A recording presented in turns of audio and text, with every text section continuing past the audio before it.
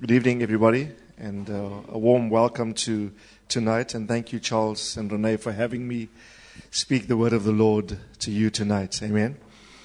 And this evening we're going to focus on aspects of leadership, and that is very close to my heart. And I know that you've been focusing on sonship, and I think moving into the grace of Christ. And Matthew's been dealing with that topic. And Charles asked me to address leaders and the congregation and those that would come tonight in reference to leadership. And it's a matter that's close to my heart and something that I have been writing about recently and studying. I'm busy with a manual. It's called Accessing Grace Through Strong Support for Your Leader. For your spiritual leader. And the Lord has unveiled to my mind from various contexts in the Bible, various principles that make for strong leadership. Now, you know that God calls a man, and He does His purposes through that man. God always needs a man. For example, the scripture says, I sought for a man, and I found none to stand in the gap. Okay? God is incorporeal. God is invisible. God is not man. God is not flesh. But He needs to work in an earth-based context, time-space reality, in which matter is involved, and He needs humans to act as agencies on His behalf. So in matters referable to His core purposes, everyone say core purposes, He will elect to use a man or woman as a leader in a leadership function or capacity to steer like a captain would steer a ship, to lead aspects of purposes that are His, but that are corporate in nature for the earth. It is incumbent upon anybody in a particular context, particularly, for example, a church context, to understand this. And to realize that not everybody can lead. Only one can lead. The one that God has chosen will lead others. And others must follow. The strength with which that person leads will be contingent upon a whole lot of factors. And the success that they will achieve will be determined, yes, by their own personage, by the kind of people they are, their own diligence, their own commitment, their own accessing of the grace of God to lead in the function that God has called him to, right? But then also secondarily, it will be contingent upon the mentality of everybody else that they lead, to make their leadership function far more easier and more efficient. Now, that is my focus tonight. I'm addressing the followers. To make the function of the leader far more easier, efficient, and successful. Now, every leader, or let me just say this before I continue. Everybody can hear God. We are all equal before God. God doesn't favor one above the other. But for matters of the execution of purpose, referable to a corporate company, He always needs someone through whom He will communicate to the rest of the group. You can all hear God for general things, but for aspects of direction of purpose regarding the corporate company and aspects of His eternal will or key aspects thereof, He will need a man, an individual or woman, to direct and lead, shape and form His purposes. He will not come and speak to everybody individually about those matters. He will speak to the person who will communicate to the group. The group must be convinced this man is called of God, is put by God over us in Christ. Paul says, remember those in Hebrews 13 and verse 7 and Hebrews 13, 17. In fact, let's start there. Hebrews 13, 7. Everyone say 13, 7. And say 13, 17 are two very, very important chapters in regards to leadership.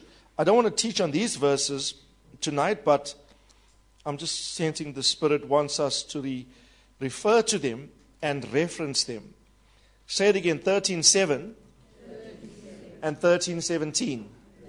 13:7 says, in fact, if you look at 13:17 first,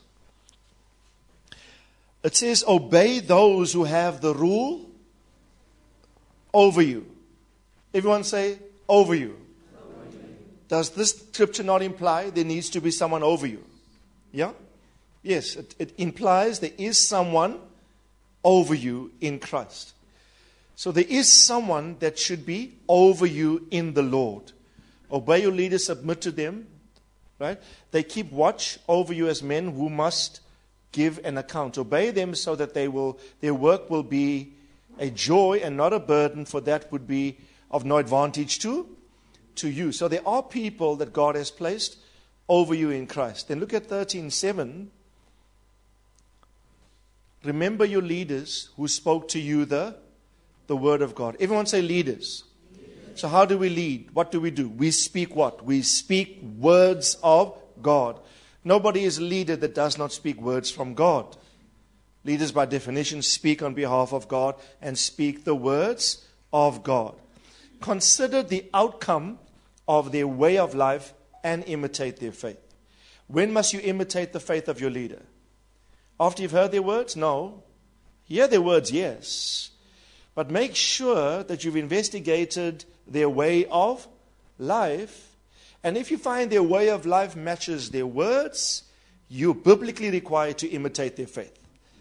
Okay? So everybody needs somebody over you in Christ.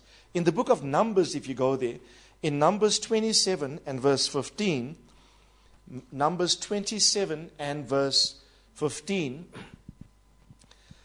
concerning Moses and God's instruction to him in reference to Joshua, who will take over after him, it says the following: Then Moses said to the Lord, may the Lord, the God of the spirits of all mankind, appoint a man over this community. Everyone say, appoint a man. So there's a corporate company. God wants a man over the company. The King James says, let the Lord God set a man. Here we get the concept, set man. Okay? The appointed individual that God has to lead a particular group of people to a desired end. That's what leaders do. Leaders take you from point A to point B. There's a process of movement and there's a process of migration. And somebody needs to go ahead like a pioneer to not only secure the place to which he desires to take the people, but that by his life he must demonstrate that he himself has arrived there. Okay? The people are then required to follow. So, may the Lord, the God of all spirits, of all mankind, appoint a man over this community. The next verse. To do what? To go out and to come in before them.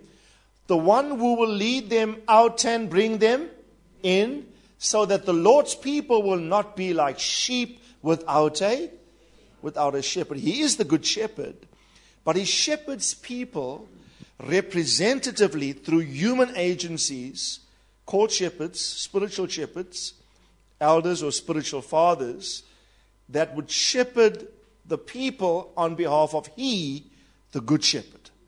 Okay? On behalf of he, the good shepherd.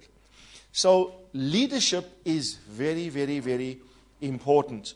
Without it, the purposes of the Lord do not really move. God requires leadership. Things rise or fall depending on the state of the leadership. Things advance or they retrogress dependent on the leader first, and then secondly, his second-tier leadership team. Okay? Now I want to demonstrate to you how Moses felt when he thought about this task and the hopelessness that filled his heart when he realized, wow, the serious nature of this responsibility.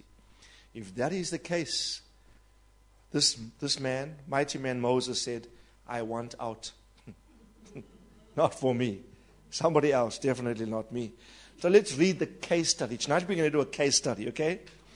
And I first heard Pastor Thammo Naidoo, who is my spiritual father in Christ, teach this in 2002.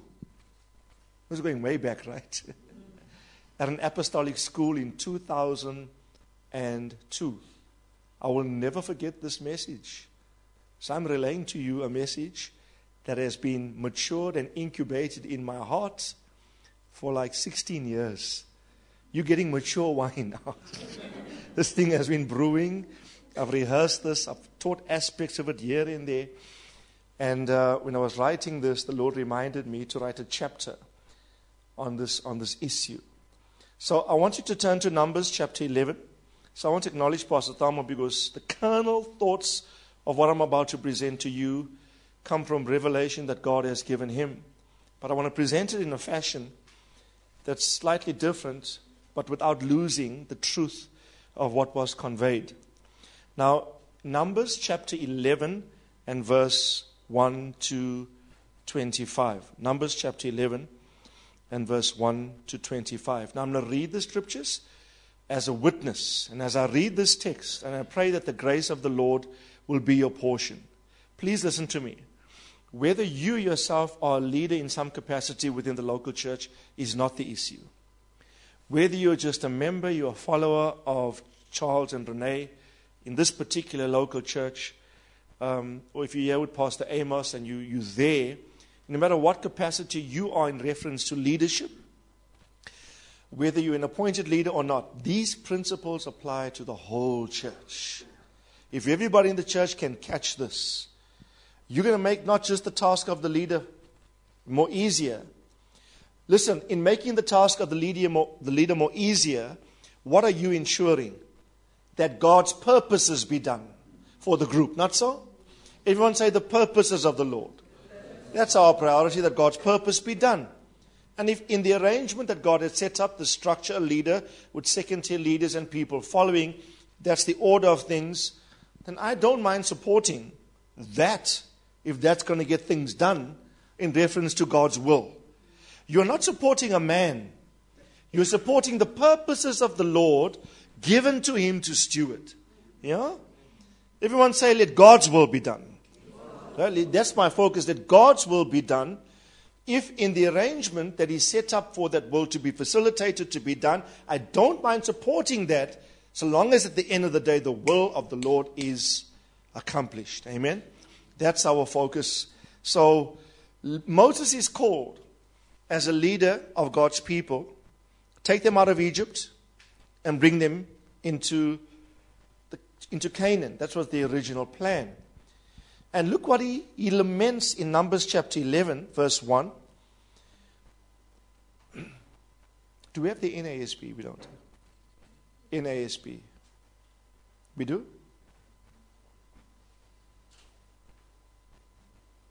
Yeah. Now the people, you can follow, I'll just read my notes. Now the people became like those who complain in adversity. Anybody can witness here?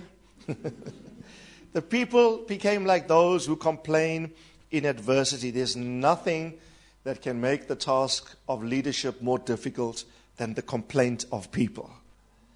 Okay? Maybe we should pray for you now. Right? In the hearing of the Lord, watch.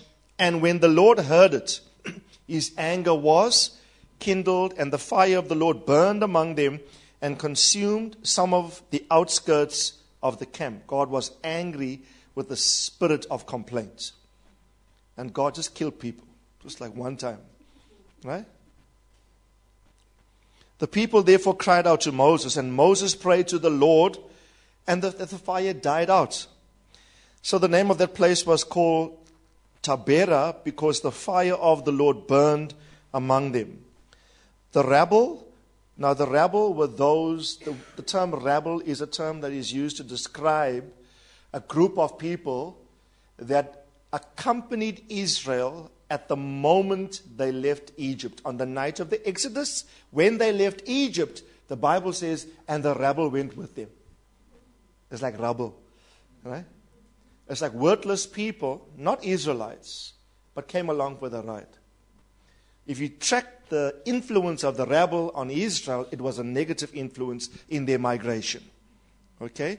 And it says the rabble were among them who had, everyone say greedy desires. Greedy desires, and also the sons of Israel wept again and said, who will give us meat to eat? Remember, they were dissatisfied with manna and they wanted meat. You know who incited that desire? A group of people called the rabble. Right? And then it says, we remember the fish which we, from Snookies. We remember the fish we used to eat free in Egypt. The cucumbers and the melons and the leeks, the onions and the garlic. But now our appetite is gone.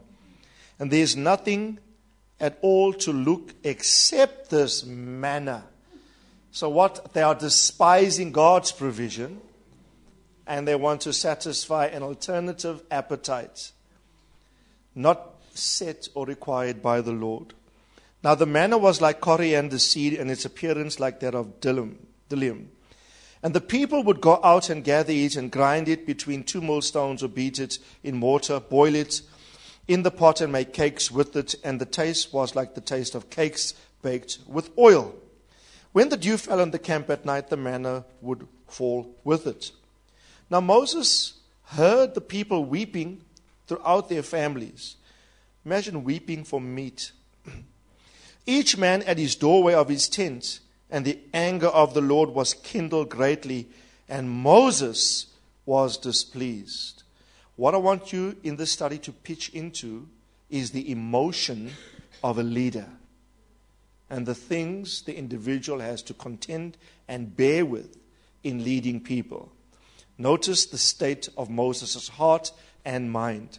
The people are complaining, they despise the Lord's provision, and Moses is displeased because God's anger is raised up against the people. He is displeased because they complain, and he's displeased because he knows how God will deal with this group. God's anger is reaching boiling points, and he knows there's nothing but certain death that's going to await these people. Moses said to the Lord, so Moses talks to the Lord, right? Doesn't talk to the people.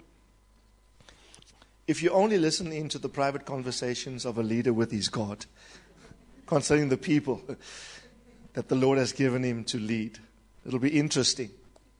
Now, okay, are you all ready to peek in on Moses? The conversations with God about the people God has called him to lead, right? So, verse 11.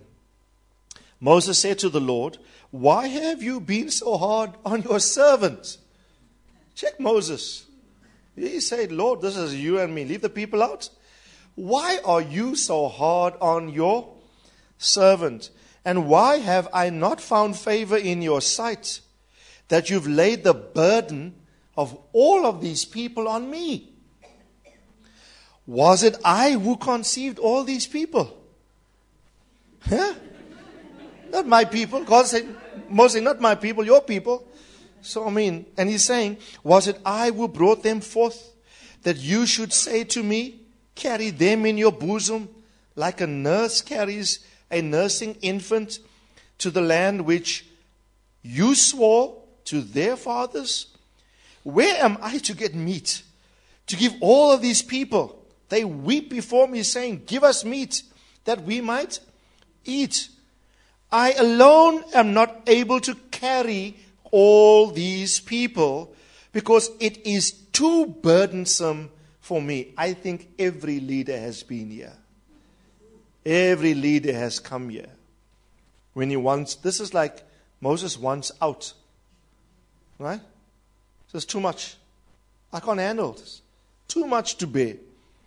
So, he says in verse 15, if you are going to deal thus with me, please kill me now, at once, if I have found favor in your sight, do not let me see my wretchedness. He's saying to God, if you're not going to help me, somebody kill me right now. If you're not going to get me out of this one, if you're not going to aid me, if you're not going to dispense grace, give me a solution to my leadership issue, take me out. I'm not prepared to go on like this.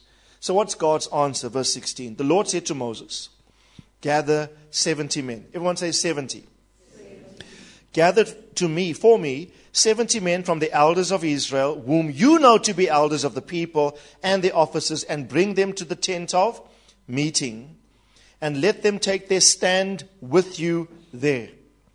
I will come down and speak with you there, and I will take the Spirit which is upon you, and I will put it on them. They will bear the burden of the people with you, that you do not bear it alone. Okay? Now, from verse 18, I won't read from verse 18 onwards. There's instructions given for the people to consecrate themselves and to bring sacrifice to the Lord. Go down to verse 24. You'll see Moses' obedience. So Moses went out and he told the people all the words of the Lord. Also he gathered 70 men of the elders of the people, and he stationed them around the tent. Then the Lord came down in a cloud and spoke to him, and the Lord took the Spirit who was upon him and placed it on 70 elders.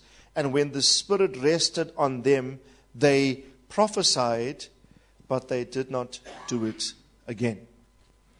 Now, this is a very, very important passage for leaders. Now, I'm going to speak to you about the need for substitutionary representation. So you have a leader, but the leader needs substitutionary representation. In other words, he needs others to act on his behalf as his substitute, but to represent him fully as they substitute for him. Everyone say substitutionary representation. It's not substitutionary displacement. You don't get the wrong idea. You're not substituting to displacing. Maybe the word substitution is not correct. But it's substitutionary because of its intent to represent. Okay? Of its intent to represent. Now, notice what he says in verse 17.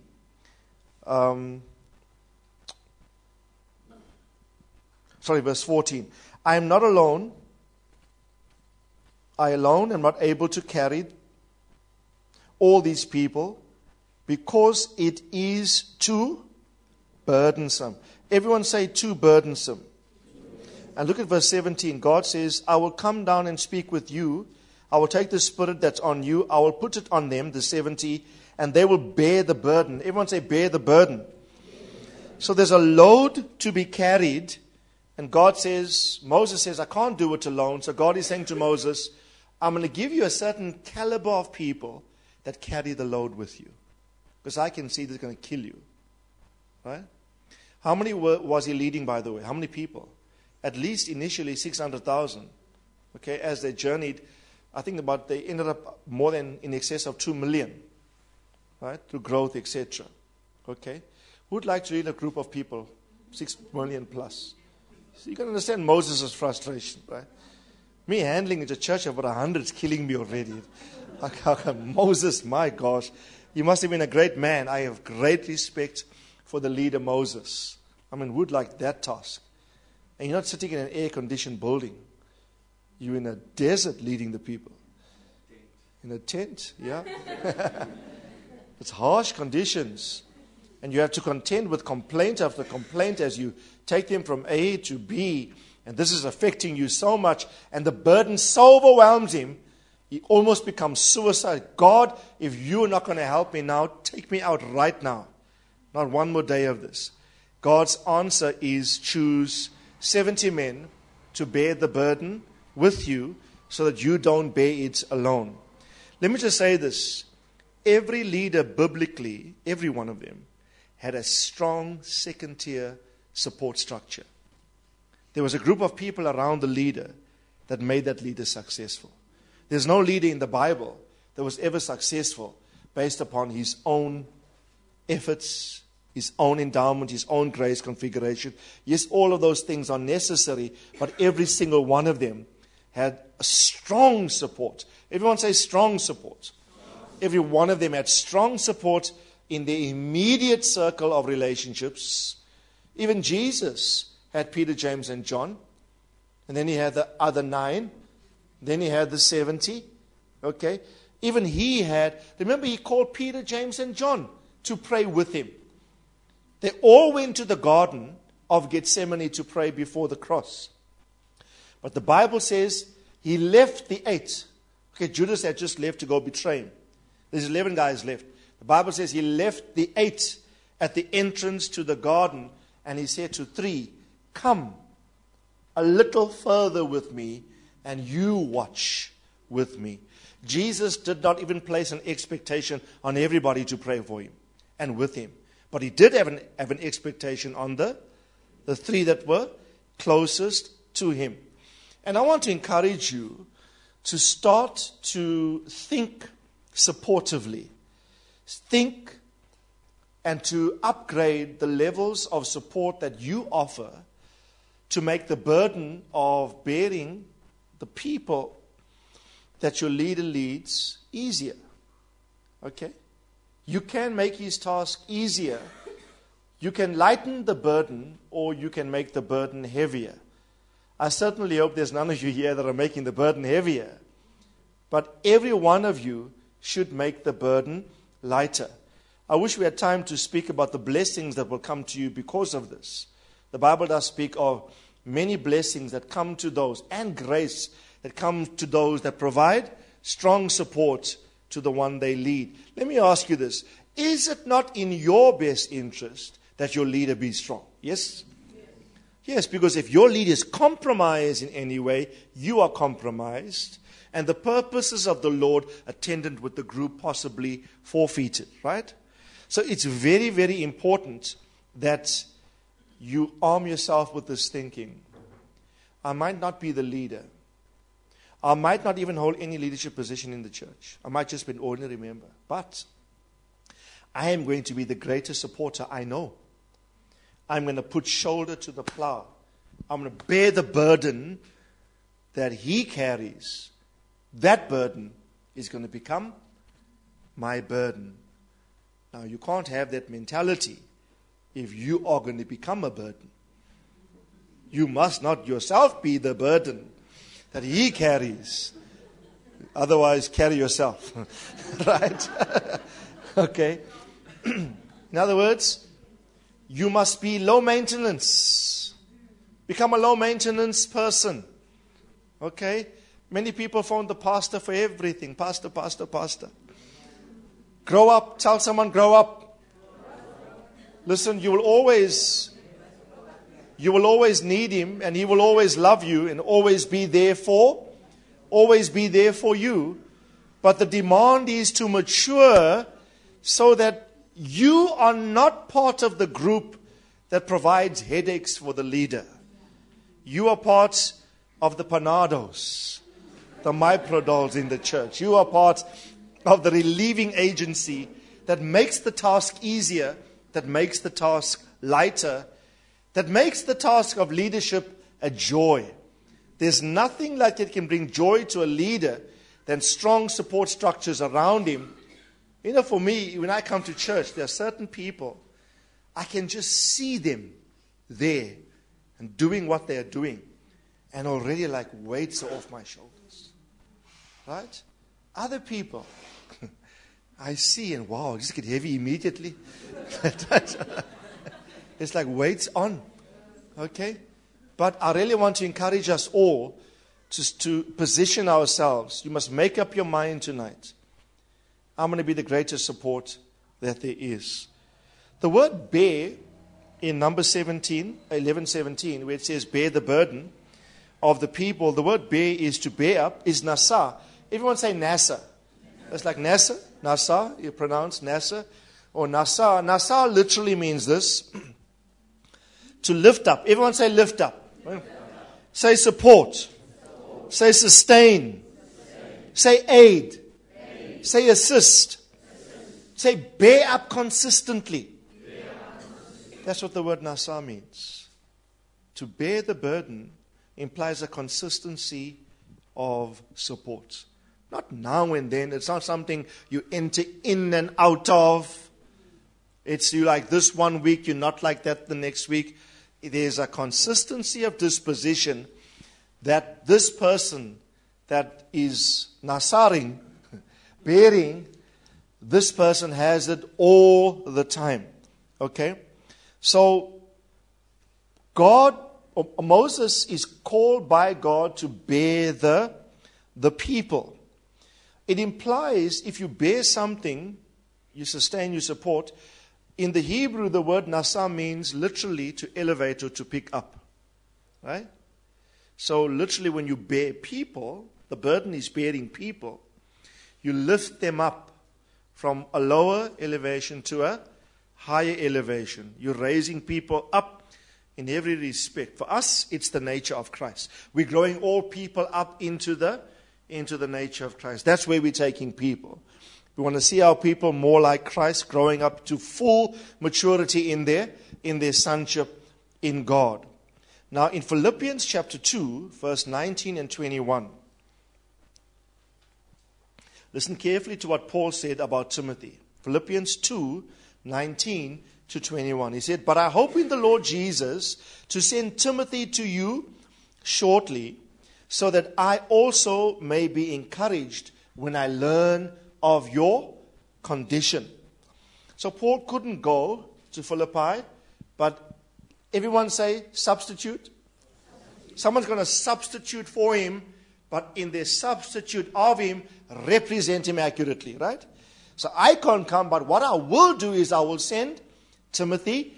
I hope in the Lord Jesus to send you Timothy shortly, that I might be encouraged when I learn of your condition. So Timothy will obviously report back to Paul. Then in verse 20 he says, I have no one else of kindred spirit. Everyone say kindred spirit. Now Paul makes an amazing claim here. Just put the King James, if you can switch to King James just for a moment. The same, right? I have no man like-minded, right? The Greek is isosukos. Iso means the same, as you know. Isosymmetric, etc. The same, iso means the same. Sukos is psych or manner of thinking, the psychology of the person. The Greek term isosukos is one that thinks exactly like me. So Paul says, I cannot come, but I'll send Timothy because Timothy's mind functions just like my mind. So in receiving him, you will be receiving me because he accurately represents me. But I like the NASB, if you can go back there. The NASB framing says of kindred spirit. What Paul is really saying is, he can think like me in the way he does, because in spirit quality, Timothy is exactly like me. In his spirit, that conditions the mind of the soul. Got the same spirit as me. That's a profound statement to make. That's where every leader wants to get followers. That has the same spirit as him, like-minded. Particularly second-tier leaders. Those that are the closest to the leader should be the most like-minded as the leader. This must be your cry. This must be your objective. It's been my ambition in reference to my spiritual father for years now. Very often I would be facing with a counseling situation for which I might feel out of my depth. And so when the situation is presented, sometimes I literally say this sometimes, how would Pastor Tom address this? Right? What would he say if he were here? And I try to function in the grace and wisdom that is his. But because I'm his spiritual son and I'm connected, I find that grace flows. And I start to operate at a level for which I naturally might not be qualified for. But by virtue of my heart, everyone say your heart. Let me say this, if your heart is right, your leader's capacity becomes yours.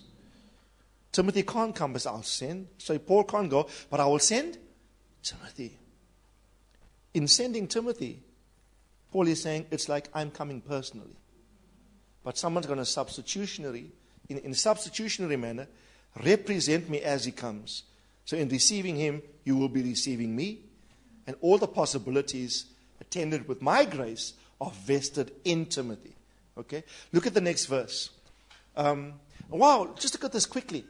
I have no one of kindred spirit who will, everyone say, genuine concern. It says, genuinely be concerned for your welfare. So you see, listen carefully. Paul does not send someone with their own personal ambition. Some of them want to build their own thing, do their own empire. Build their own empire, right? What is Timothy's focus? Welfare of the people. Everyone say welfare of the people. What is Moses' concern? Bear the people. Let me just say this to you. If you love people, and if you can develop a genuine concern for the welfare of people, God will give you leadership grace. Because a leader, by definition, does not exist for himself. He exists for the benefit of others. And let me just say this. You might not be the set man or the man appointed. Charles and Renee are in this context. But if you can say, I am going to, from tonight onwards, I'm going to adopt a genuine concern for the welfare of the brothers, then what you're going to find is you will be eligible as a candidate for God to offload grace within your heart so that you can function representatively of Charles and Renee in how they manage the purposes of the Lord for this congregation. Grace will come to you that will hugely bless you. Hugely bless you. In the next verse he says, all else, the other guys, they seek their own interest and not those of Christ Jesus. Okay? Not those of Christ Jesus. If you go back to Numbers 11, what did Moses say? Look at verse 12. Moses said in verse 12, was it I who conceived? I know I like this. He says, God, when I read my own things into these things, when I read this, I say, he's saying to God, let's get something right here, God. There's something I want to establish with you. These people are not mine. This is your group. This is your inheritance. You put me here to manage them. No, fine. But let's get something out of the way. This is your representation at stake. Watch. What is it? This is your reputation at stake. These guys are messing up your image and are misrepresenting all that you are. So what he's saying subtly is, it's not my honor that's at risk here. God, it's everything about your name, your nature, your glory, your honor that stands to be aborted here. Right? So he starts to sort of talk to God conversantly. And he says, oh, did I conceive these people? No, yours, that's not me. Right? Was it I who brought them forth that you should say? Now what did God say to him? God did say to them, carry them where? In your bosom. As a nurse carries a nursing infant to the land which I swore to their fathers. Now this is what leaders do. If you don't know what leaders do, leaders carry people in their bosoms. That is why leaders get so affected by people. Because we are not detached from those we lead. We carry as part of our beings people within us. Right? Someone once said Jonathan David took at a conference, he had a hammer, and he put his hand on the desk, the podium, and he had this heavy, huge hammer, and he says, I want to give you a revelation. So he says, with all my might, I'm going to whack my fingers before him. And he almost did. And we all anticipate, oh, don't do it. We just illustrate, And he almost did it. And he says, if you do that, and you don't hurt You know what the revelation is? It's not your finger. You've hit somebody else's finger. But, he said, that's why a leader will never deliberately hurt and injure his own people, because in hurting his own people, he hurts himself, because he never sees his people as divorced from him. Okay? He always functions for their betterment, always functions for their welfare. Okay? Sometimes, and Charles and Renee and Pastor Amos here will tell you, when people act dishonorably, those that you lead, it can cause tremendous hurt emotionally to a leader.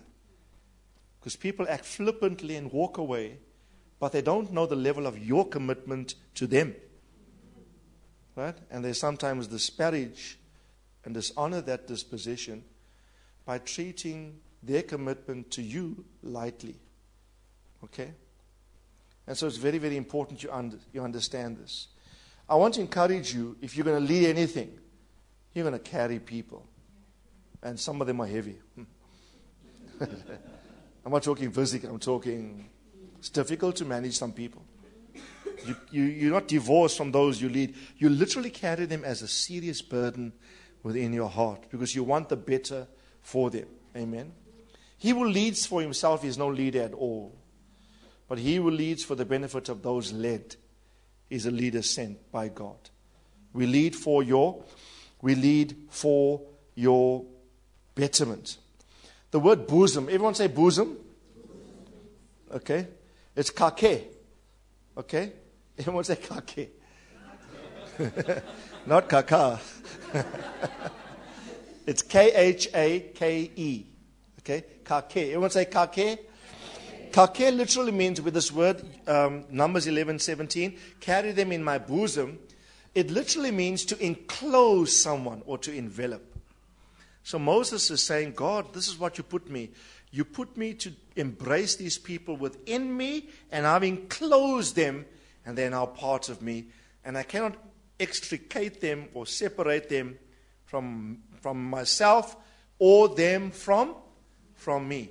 You know, there's a beautiful verse. I can't remember where it's found. It's found in Philemon. It's only one chapter, so there must be only one chapter in Philemon, right? So it's in there somewhere. When Paul said this about sending Onesimus back to, was it? Yeah, Onesimus back to Philemon. Remember, Onesimus was a runaway slave. And he ran away from his boss, his employer, Philemon, and is in his flight. He encounters Paul in Rome, and he gets converted, and he becomes a spiritual son to Paul. So Paul says this, he says this to Philemon, I'm sending him back to you as though I am sending my very own heart. So receive him as such. So Paul says, I cannot separate Onesimus from my own heart. So Philemon, know this, that in receiving back Onesimus, you're receiving the heart of Paul. There's another lesson in that. A spiritual father should never send a son unless he's willing to send his heart. A spiritual father should never send a son unless that son is representative of the heart of the Father. And many principles to learn from that one singular statement. Amen. Tell your neighbor, have your leader's heart. Yeah? Be like Timothy. He was like-minded. He had Paul's spirit. Have your leader's heart. Okay? Have your leader's heart. In Proverbs 6 verse 27, it says, can a man carry fire in his bosom and his clothes do not get burned? You know the scripture, well known. Can a man carry fire in his bosom and not be burned? I mean, this simply illustrates the intense feeling of the term full of bosom that it denotes. Intensity of emotion, intensity of heart, intensity of feeling. Isaiah 40 verse 11 says the following, like a shepherd, he will tend his flock. In his arms, he will gather the lambs and carry them where? In his bosom. And notice it's a shepherding function. It's a leading function. And the shepherd or the leader must carry them where? In his bosom. Philippians, look at Paul's heart here in Philippians. You will see this clearly. Philippians chapter 1 verse 6 says the following. Watch. I am confident of this very thing, that he who begun a good work in you will perfect it until the day of Christ Jesus. And in the next verse, a lot of people know that verse, right? I hear it quoted in every church. I am confident you will perfect. But they don't read the next verse. Right? The next verse says, it is only right for me to do what? If you don't feel nothing, you lead nothing. A leader is not feeling less. He's not unemotional. Because he's in touch with people and he feels certain things. That's why impacts of, for example, when people leave unwarrantedly, or when people leave in a bad manner that hurts a leader. I'm telling you, I've been there many times. The one time it took me 6 to 8 months to recover.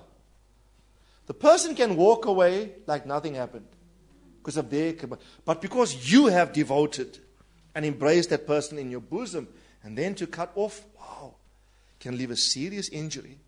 I've learned from these positions how to deal with that. I've matured.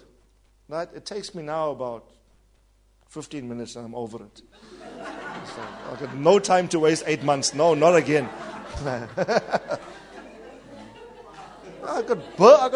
It's not that you develop like a hardness or like you make yourself tough. No, it's not that. I've just learned to process things more faster now. So no time to waste time. You know what God said to the prophet Samuel? When God rejected King Saul. Remember God said to King Saul, I've stripped the kingdom away from you. You know what Samuel was doing? God said that through Samuel's mouth. He was the prophet. And taken the kingdom and given it to David, a neighbor that was better than Samuel, than Saul. The Bible says Samuel continued to pray for King Saul privately. God got fed up with him. God came to him and said to him, how long will you mourn for Saul, see that I have rejected him as king? Right? And the prophet had to quickly come to his. A leader must never be governed by the soulishness of his emotions. Let me say this correctly. You will always love people and you will always feel things strongly emotionally concerning them in your soul. But sometimes when certain decisions need to be made, you need to adopt the mind of the Spirit, your spirit, led by the Holy Spirit, now to manage difficult, tense issues in regards to relationships. Otherwise, you start to function soulishly and not spiritually. You must always differentiate between making a spirit-informed decision versus a soul-driven decision. Right? When I had to leave a particular context years ago, my soul was torn in two. I didn't know what I was doing was right. I knew I had heard God. So what did I do? I employed the mind of my spirit to ultimately make the decision, because I could not trust the emotion of my soul to make the decision. If I used my emotions to drive the decision, I would not have made the right decision. Because knowing myself, I'm an intensely emotional being. So I had to literally divorce myself from my emotional content and make a principled decision, not a passionate one. Because emotion and passion can mislead you. Okay? So irrespective of how I felt emotionally, I had to make a spirit-directed decision. Okay? A spirit-directed decision. So Paul says here, it's only right for me to feel this way about you, because where does he have them? Come on, say it with me. Say, I have you where? I have you in my heart. That's where leaders have people, in their bosoms, in their heart. I carry you in my heart, since both in my imprisonments and in the defense and confirmation of the gospel, you are all partakers of grace with me. Let me give you some history here because, just quickly, we won't have time for all of this. The Philippian church was the only group that went from the province of Macedonia. Remember? The Macedonian call. Paul went down to Philippi. He met Lydia and a group of women praying. The Philippian church context was the only church in the New Testament who had an unbroken track record of support to the Apostle Paul. Everybody else waned. They came and they went. But this group, and he even says it. He says, both in my imprisonment and defense, confirmation of the gospel, you have all been what? Partakers of grace. So grace filled this context. And then he says in the next verse, for God is my witness, how I long for you with all the affection of Christ Jesus. This is a man in love with the people. He longs for them. He uses terms like it is only right for me to feel this way about you, Philippians, by virtue of how strongly you've supported. Right? It's only to that kind of people did he say, he who has begun a good work in you will perfect it. That's not a general statement for everybody.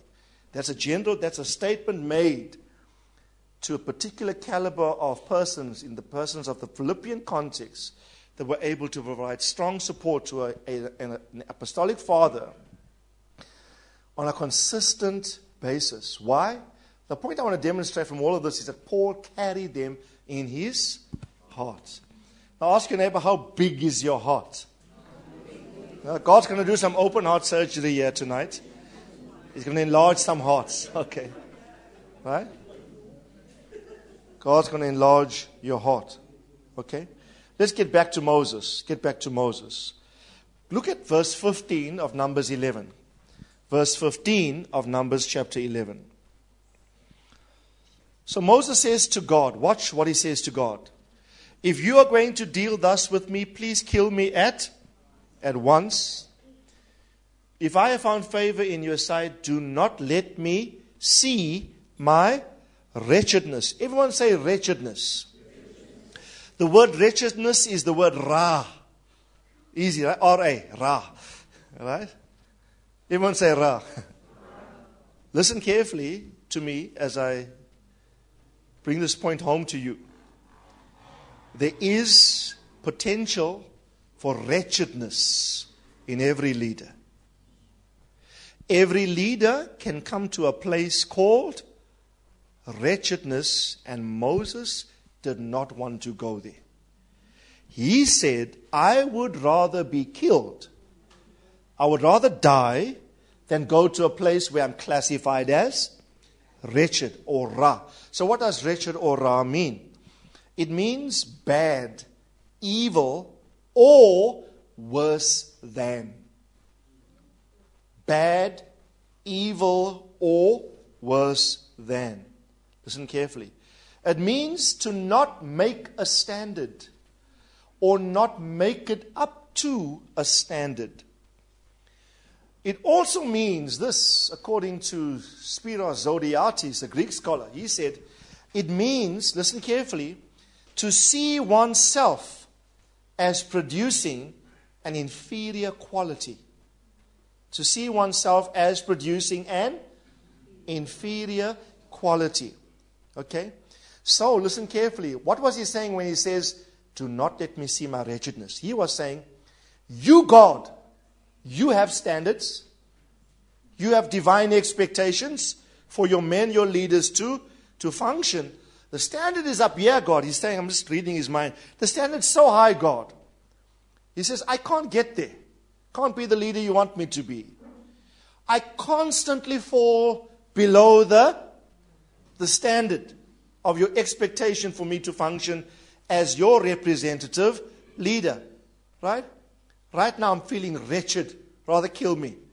Don't let me see this. I'm constantly falling below the divine expectation. Okay? Now I wrote here, I paraphrased. I want to read it to you lest I don't relate correctly. This is essentially what Moses is saying. He's saying he's crying to God. Before I read this was my fear for many years. I said, God, I'm afraid I will not make the grade as a leader. The task of leadership is far too important. It's far too serious. There's accountability. There's responsibility. I must give an account for the souls of people one day before you. Too much pressure, God. Too much pressure. I don't mind being an ordinary member. Put me in the back of the church there. I'll put somebody else. I'll support the guy 110%. As long as at the end of the day he's accountable, not me. But I don't mind second tier. I will support anything. Right? And what the Lord said to me, I will never forget this thought. The Lord said to me, yeah, but I want you where I want you. I didn't enlist for this. I don't think, Charles, you applied for this position. I think given Amos, we would resign tomorrow, knowing the gravity of what we're dealing with. Not so? It's a serious thing. And I've come to the place many times where I had to come to terms with my own wretchedness. It's like this is too much in me going against me that will render me unable to make the grade. I don't attain to the standard. I fall below the mark. This is what I wrote. This paraphrased in contemporary terms. This is what I think what Moses was saying to God. He's saying, I cannot do this job alone. If you do not help me in some way, rather kill me. Because I don't want to see the end of this process of my leading alone. The result of which will be an inferior standard and quality to that which you expect. That's the cry of Moses. His cry was, help me. His realization was, the standard is there, and it dawned upon him as a revelation. Wow, your standard is high. No single man can do it. So you've got to help me by giving me a... So what was God's solution? Choose 70 men. Now, please, I want to just focus on this. Can we have about 20 minutes? Yeah? Yeah, okay. Time is gone, yeah. Numbers 11, verse 16. Okay? Watch this. The Lord therefore said to Moses, gather for me 70 men. This is God's answer to his wretchedness. This is God's solution to the sense of a leader that cannot make the divine standard. God says, gather to me, or for me, 70 men of the elders of Israel, whom you know to be elders of the people and their officers, and bring them to the tent of meeting, and let them take their stand with you there. Verse 17, I will come down and I will speak with you there. I will take the spirit that's on you. I will put the spirit on them. They will bear the burden of the people with you, so that you do not bear it alone. That's God's answer to Moses' wretchedness. So, several points. Listen carefully. He is to gather 70 elders that he knows. Everyone say elders.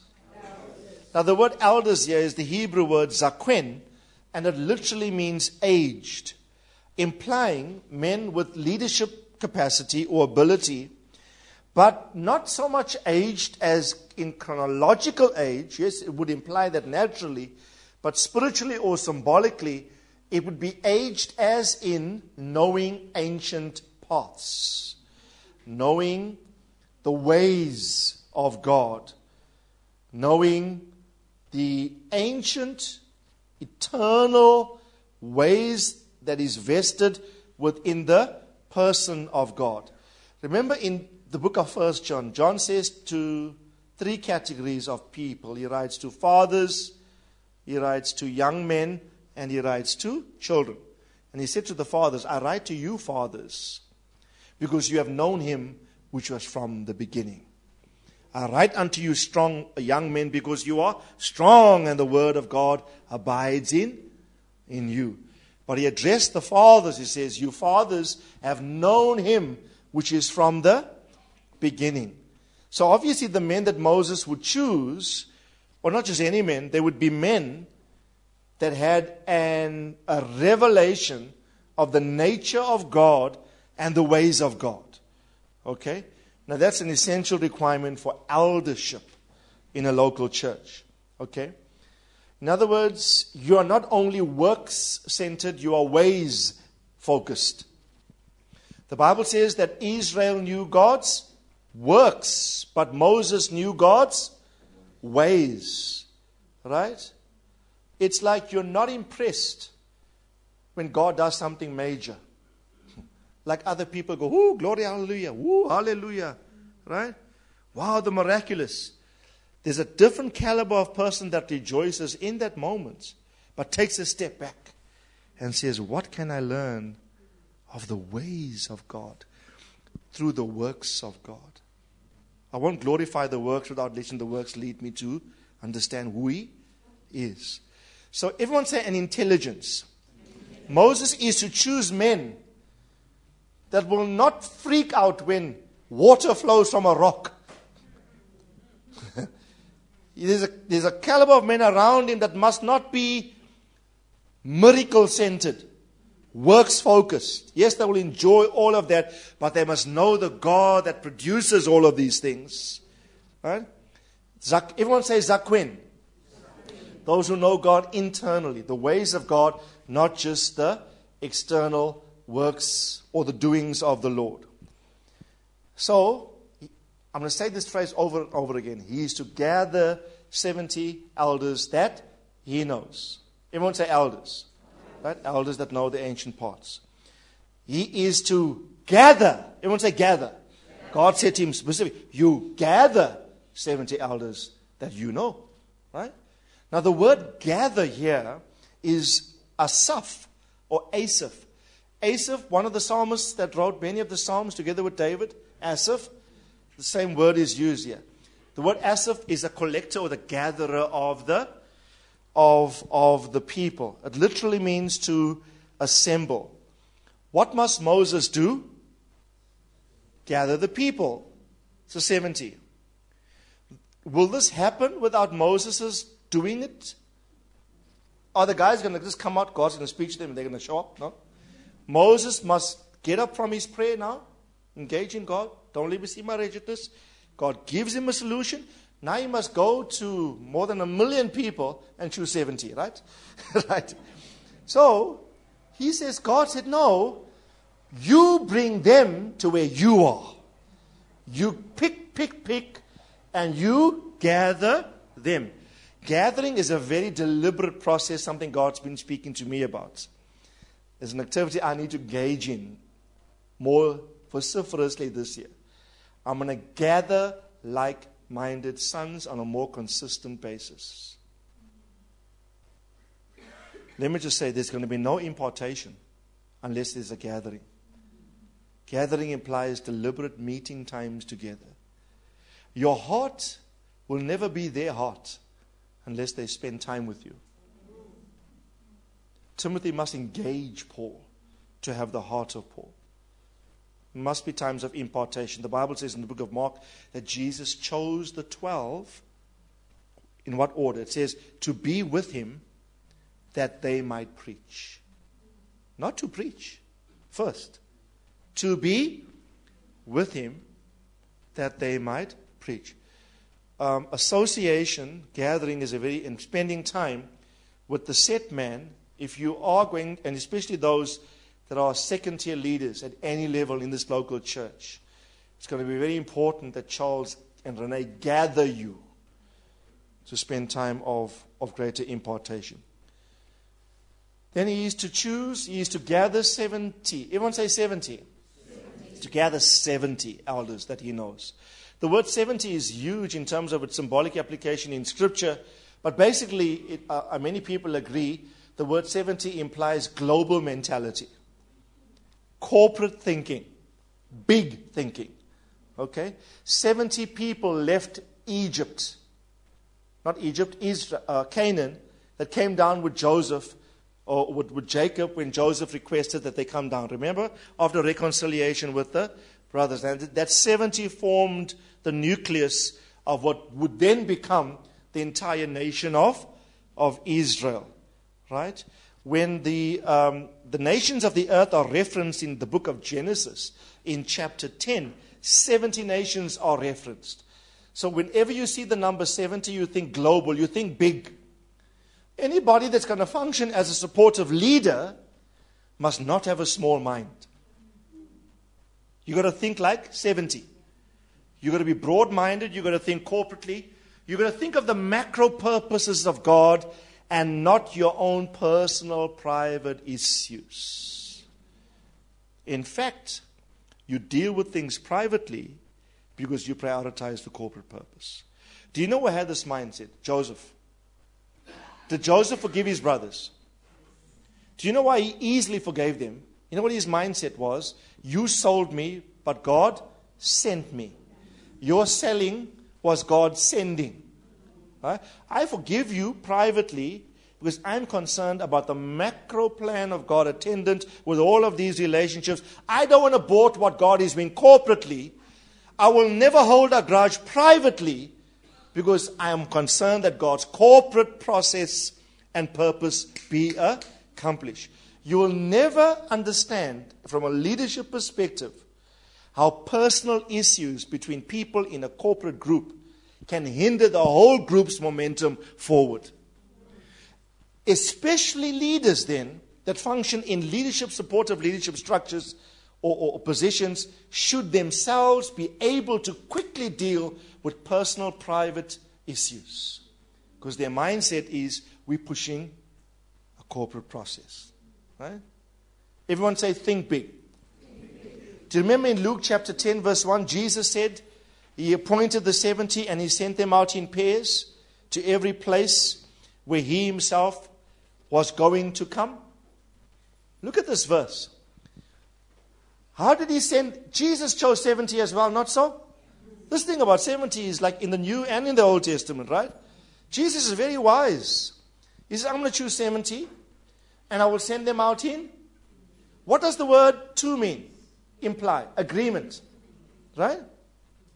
Everyone say agreement. So the 70 company is a company. I'm talking about, when I say the 70 company, I'm talking about a person with a particular mentality. He's corporate. He deals with private issues to facilitate corporate purpose. Secondly, he's an agreeing person. He's not dissonant. He's consonant. He's not divisive. Because Jesus sent them out in pairs. And Amos 3, verse 3, says, can two walk together unless they agree? So in sending them out in two, Jesus is saying to the 70, this whole group must function in a spirit of agreement. Right? Schism, division, backbiting, catching and fetching, carrying stories, all of that should not be the mindset of those that choose to enlist as supportive leaders. Okay? Very, very important. And it says, the Bible says, He chose 70, He sent them out in pairs to every city and place. Where?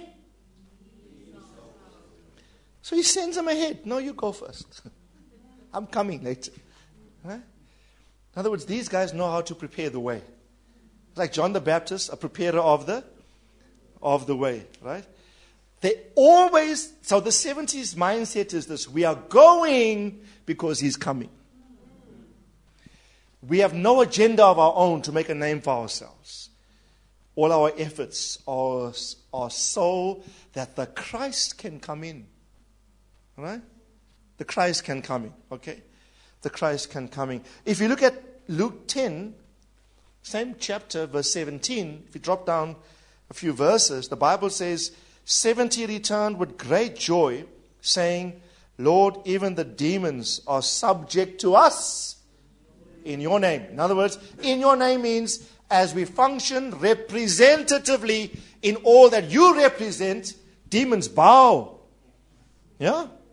Because of our representation of you. I can't tell you what blessing I've entered into in my travels, when I don't travel as Randolph Barnwell, but when I travel as a son of Pastor Thamon, I do.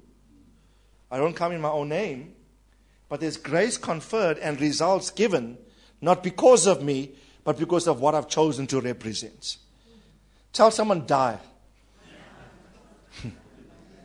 Tell them, die successfully. When I say die successfully, what I mean is this, brethren, what I mean is die to your own selfish will. Die to your own selfish ambition. If the 70 company is to be sent, they are not sent to build their own thing. They are sent to represent another, which is Christ. Okay? Then he is to choose 70. God said to him, gather, everyone say gather. Gather 70 elders that you know to be elders. Everyone say that you know. The word know here is yada, which means strong relationship. Right? It's not, okay, a couple of hundreds and thousands of Israelites, eeny, meeny, miny, mo. Okay, you come, bro, you. Okay, you come. No, you come. He had to know them to choose them. Yeah? Just gather 70 that you know to be elders of the people. Okay? So you have to know people relationally, intimately, particularly before you put them into key positions of responsibility. Don't appoint someone you don't know, because then you'll never know lots of things. Yeah? Because of time, let me carry on. Look at the import. If you go back to verse 17, I think it is, what God said to Moses at the last part of verse 16. The last part of verse 16. I like this part. What must you do to them? Take them to the tent of meeting. Okay? The tent of meeting was where I meet with Moses. God meets with Moses to talk to Moses. So take them there and watch this. Let them do what? Take their stand with you where? There. Everyone say there. Ask your neighbor, where is there? The there here is the tent of meeting, the tabernacle, where God came down in a glory cloud and the Bible says spoke with Moses. So God says, where I meet with you, that place. Yeah, take them there. Don't take them on some camp. I want to meet them where I meet you. If they can stand where you stand, they will get what you got. Listen carefully. If they have got the capacity to stand with you where I meet you, they will get what you got. Everyone say, stand where your leader stands. The easiest way practically to do this is to follow his teachings. This can be abstract doctrine, principles.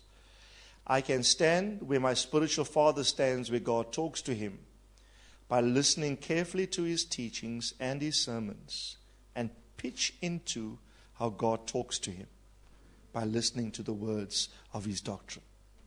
That is how I stand where he stands. Don't think, let me just say this, don't think because you are at every meeting. I'm not talking about a physical presence. Because some people can be physically here, but spiritually you are standing on another planet. Right? It's not about, you see, faithfulness is not measured by physical representation. We need that. Please don't now not come to next week and say, I'm standing. No. No, don't think like that. No, I'm not saying that. We still need you here. A lot of people say, oh, Pastor, I wasn't there, but I was there in spirit. No, that means you're dead. Because a spirit without your body, you are dead. If we don't want to see your spirit, we want to see your body here. All I'm appealing to you, stand in the same spiritual place in your mind. And I think this will most practically express itself by your keen observation of his doctrine. Now, look at, let's read this again. Look at verse 17.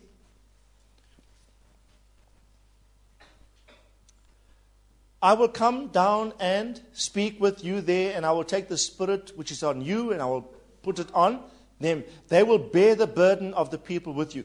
This is the outcome that we want. The outcome is they will bear the burden of the people. How are we going to get people to bear the burden that we carry as leaders with us? What is the process? You know, I like this. The key here, I think, in this verse is, what do you think the key here is? Okay, what do you think? Who said something? The Spirit of Moses is put on them. But how will that happen? What must they see? What do you think? Look at the verse carefully. Look at the verse carefully. Let's read it slowly. I will come down. I will speak with you. Am I going to talk to them? No. Who am I talking to? They just come and observe what we do. Let them see what you and I do all the time, right? God is saying, let them in on a secret yet. If they, watch, the key here for me is, if they can see how I talk to you, the Spirit on you can be on them. If you can observe with spiritual eyes the process of the transfer of words from God to your leader, you have to stand where he's standing firstly, right? But if you can see the flow of thought and the flow of words from God to him, the Spirit on him can rest on you. The only requirement God said here is, there's nothing much we're going to do. Don't lay hands on anybody. If this was a Pentecostal meeting, wow. Hey, there'll be oil, there'll be shofars, there'll be laying on of hands. God said they're going to get something in a most unique way. All I need them to observe is how I communicate with you, Moses. Stand, let them stand where I meet with you. I'll do nothing. All I will do is like God is saying, Moses, come here before they come. Right? Let them. God is saying, let's ignore them. I just talk to you, let them see it. Right? That's all we need to do, Moses. If they can witness that, Moses, they got what you got. That's the process. You know, ever since Pastor Thomas taught this, like I said, like almost 16 years ago, he taught this. I determined from that day onwards, like Ruth said to Naomi, where you go, I will go. Where you lodge, I will lodge. Your people will be my people. I will not let a sermon of yours go by without me hearing it. Every single Monday, I practice it. My first priority when I get back tomorrow. By Monday evening, I will know what he preached today at his home church in Sandton. What am I doing? I'm wanting to see how God talks to him. If I can observe that in my spirit, this is only done by tracking doctrine, by tracking the word, by listening intently. I can't explain how this works. All I know is that the Spirit, in measure, that in part by which he functions, becomes my experience. If I can stand where he stands and simply observe the speaking of the Lord to him. That is why I'm glad you guys came out tonight. The fact that you are here tonight shows me you are far more serious than most. Yeah? And let me just say this. You can function as your leader functions. You know, the Bible says, I will take the Spirit that is on you and transfer it to them. Now, when that happens, it doesn't mean Moses got less Spirit. He's not losing anything. I don't know how the Spirit realm works in a totally different economy, where transfers happen without diminishing the person from which it flows. Right? And the Spirit comes upon the 70 as they speak. The word speak here is dabar. Everyone say dabar. I said, I will speak with you. Dabar, or also dava. You can say dava. D-H-A-V-A-R. Dabar or dava. Right? It literally means to communicate or to utter or to converse. God says, that's all I'm going to do, Moses. This process of transfer. What is the issue here? The issue is, okay, you don't want to see your wretchedness. No problem. I will not let you see your wretchedness. You want help. You want others to stand with you. No problem. You know, we've tried so many things for many years to get good supportive leaders. I think we must get back to biblical order. If you get back to biblical order, the order is this. Allow your leaders to see how God speaks with you. gather them unto yourself. Elders, 70, global mentality that knows the ways of the Lord. Let them stand where you stand. See, let them into how I speak with you. And I will take the spirit that is on you and I will transfer it to them. I won't have time to read the rest of this because of time.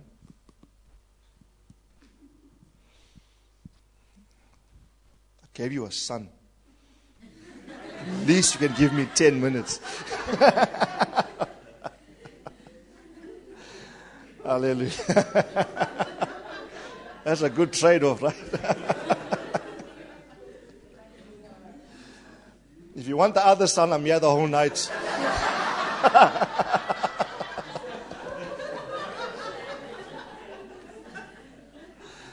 Amen. I could prophesy right now concerning these things, but I will restrain myself. Any case, lost my train of thought.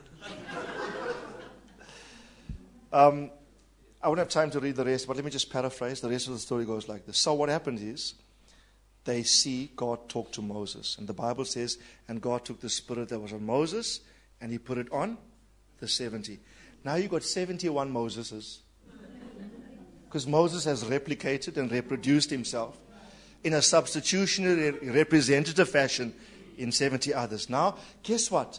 The load is lightened. There are now 70 other more shouldering the work and the responsibility. Right? He's not doing it alone. The success of his ministry lies in this process of gathering men unto himself. The story goes like this. In fact, the Bible says, if you read the last verse there, what was the last verse we read? The last verse was 25 that we read up to. It says, the Lord came down in a cloud and spoke to him, and he took the Spirit which was on him and placed it upon the 70. And when the Spirit rested upon them, they prophesied, but they did not do it. Again, there's a sad note here. The way the story goes is, Moses left the tent of meeting and he goes. And then all of them started to go into the community and to function as Moses would do. There were two elders, and their names are mentioned, Eldad and Medad, I think it was. The Bible says they stayed there. Even Moses gone, but these two guys decided to stay. They wanted to stay in the place in which they got the transfer. And the Bible says they continued prophesying non-stop. Joshua, Moses' immediate son and aide, gets envious of them. And Joshua runs to Moses and said, hey, Eldad and Medad are still carrying on in the tent. They're prophesying, and they're prophesying just like you. Moses says to Joshua, are you envious for my sake? And Moses makes this profound statement. He said, I wish not only they, but that all of God's people were prophets, and that God put his word and his spirit in all of them. So Moses said to Joshua, leave them. That's what I want. But the others did not do it again. Listen carefully. Because they could not come to that place again. I want to encourage you, maintain that consistency. Who's serious tonight, okay? Come on, I want to see your hands. Whoever your leader is, to whom you're directly responsible, I want to ask you, seek to provide strong support. But you seek to provide strong support, firstly, from a spiritual position. Have the heart that he has, the spirit that he has, the priority that he has. You can make his hands lighter and the burden that he has lighter by sharing the burden with him. But to do that effectively, you have to have the spirit that he has. To get the spirit that he has, you have to see how God speaks to him, stand where he's able to stand. You have to be an elder. You have to be not necessarily in church elder, as we know church eldership. I'm talking about one that knows, that seeks to know the ways of God, not just the works of God, the ancient paths in God. You need to be a 70 person, a global thinker, a dealer with private personal issues quickly so as not to abort a corporate process afoot in the church. You need to be one that gathers unto your leader, comes regularly. You need to be one that tracks the word. And I'm telling you, when you do this, the Lord will sovereignly put something within your heart. The Lord's just reminding me of a scripture here. Go to 2 Corinthians. I promise you, this is the last scripture without me sending Liam anywhere. 2 Corinthians chapter 8 and verse 16. This is this lovely scripture to end off the session with. The Bible says, this is Paul concerning his son Titus, right? Remember, Paul sent Titus to the Corinthian context to fix up the problem of their lack of giving. Paul said when he comes, he will complete the grace of giving in you. This is what Paul said to them. But thanks be to God, who puts the same earnestness on your behalf, where? In the heart of Titus. God says concerning when Titus comes to the Corinthians, God says, I had to deal with his heart. My son, as a spiritual father, I had to deal with his heart. But God sovereignly did some open heart surgery on Titus. God put the care that Paul had for the Corinthians into the heart of Titus. So Titus functions with the same care that Paul has for the Corinthians. Therefore, Paul could send him to them to fix up a particular problem. Amen? I want to encourage you. Let me encourage you, church. This message changed my life. You know, as you journey in Christ, there's like those key messages that I'm sure you have a few in your life that you track, where signature moments that just forever indelibly marked you. This was one of them. I would safely say much of my development came from my observance of the principles I've just taught you. Open your eyes, open your heart to receive this revelation and come to a new place of functionality in Christ that will forever change, bless, and impact your life. Amen? Are you going to become the 70?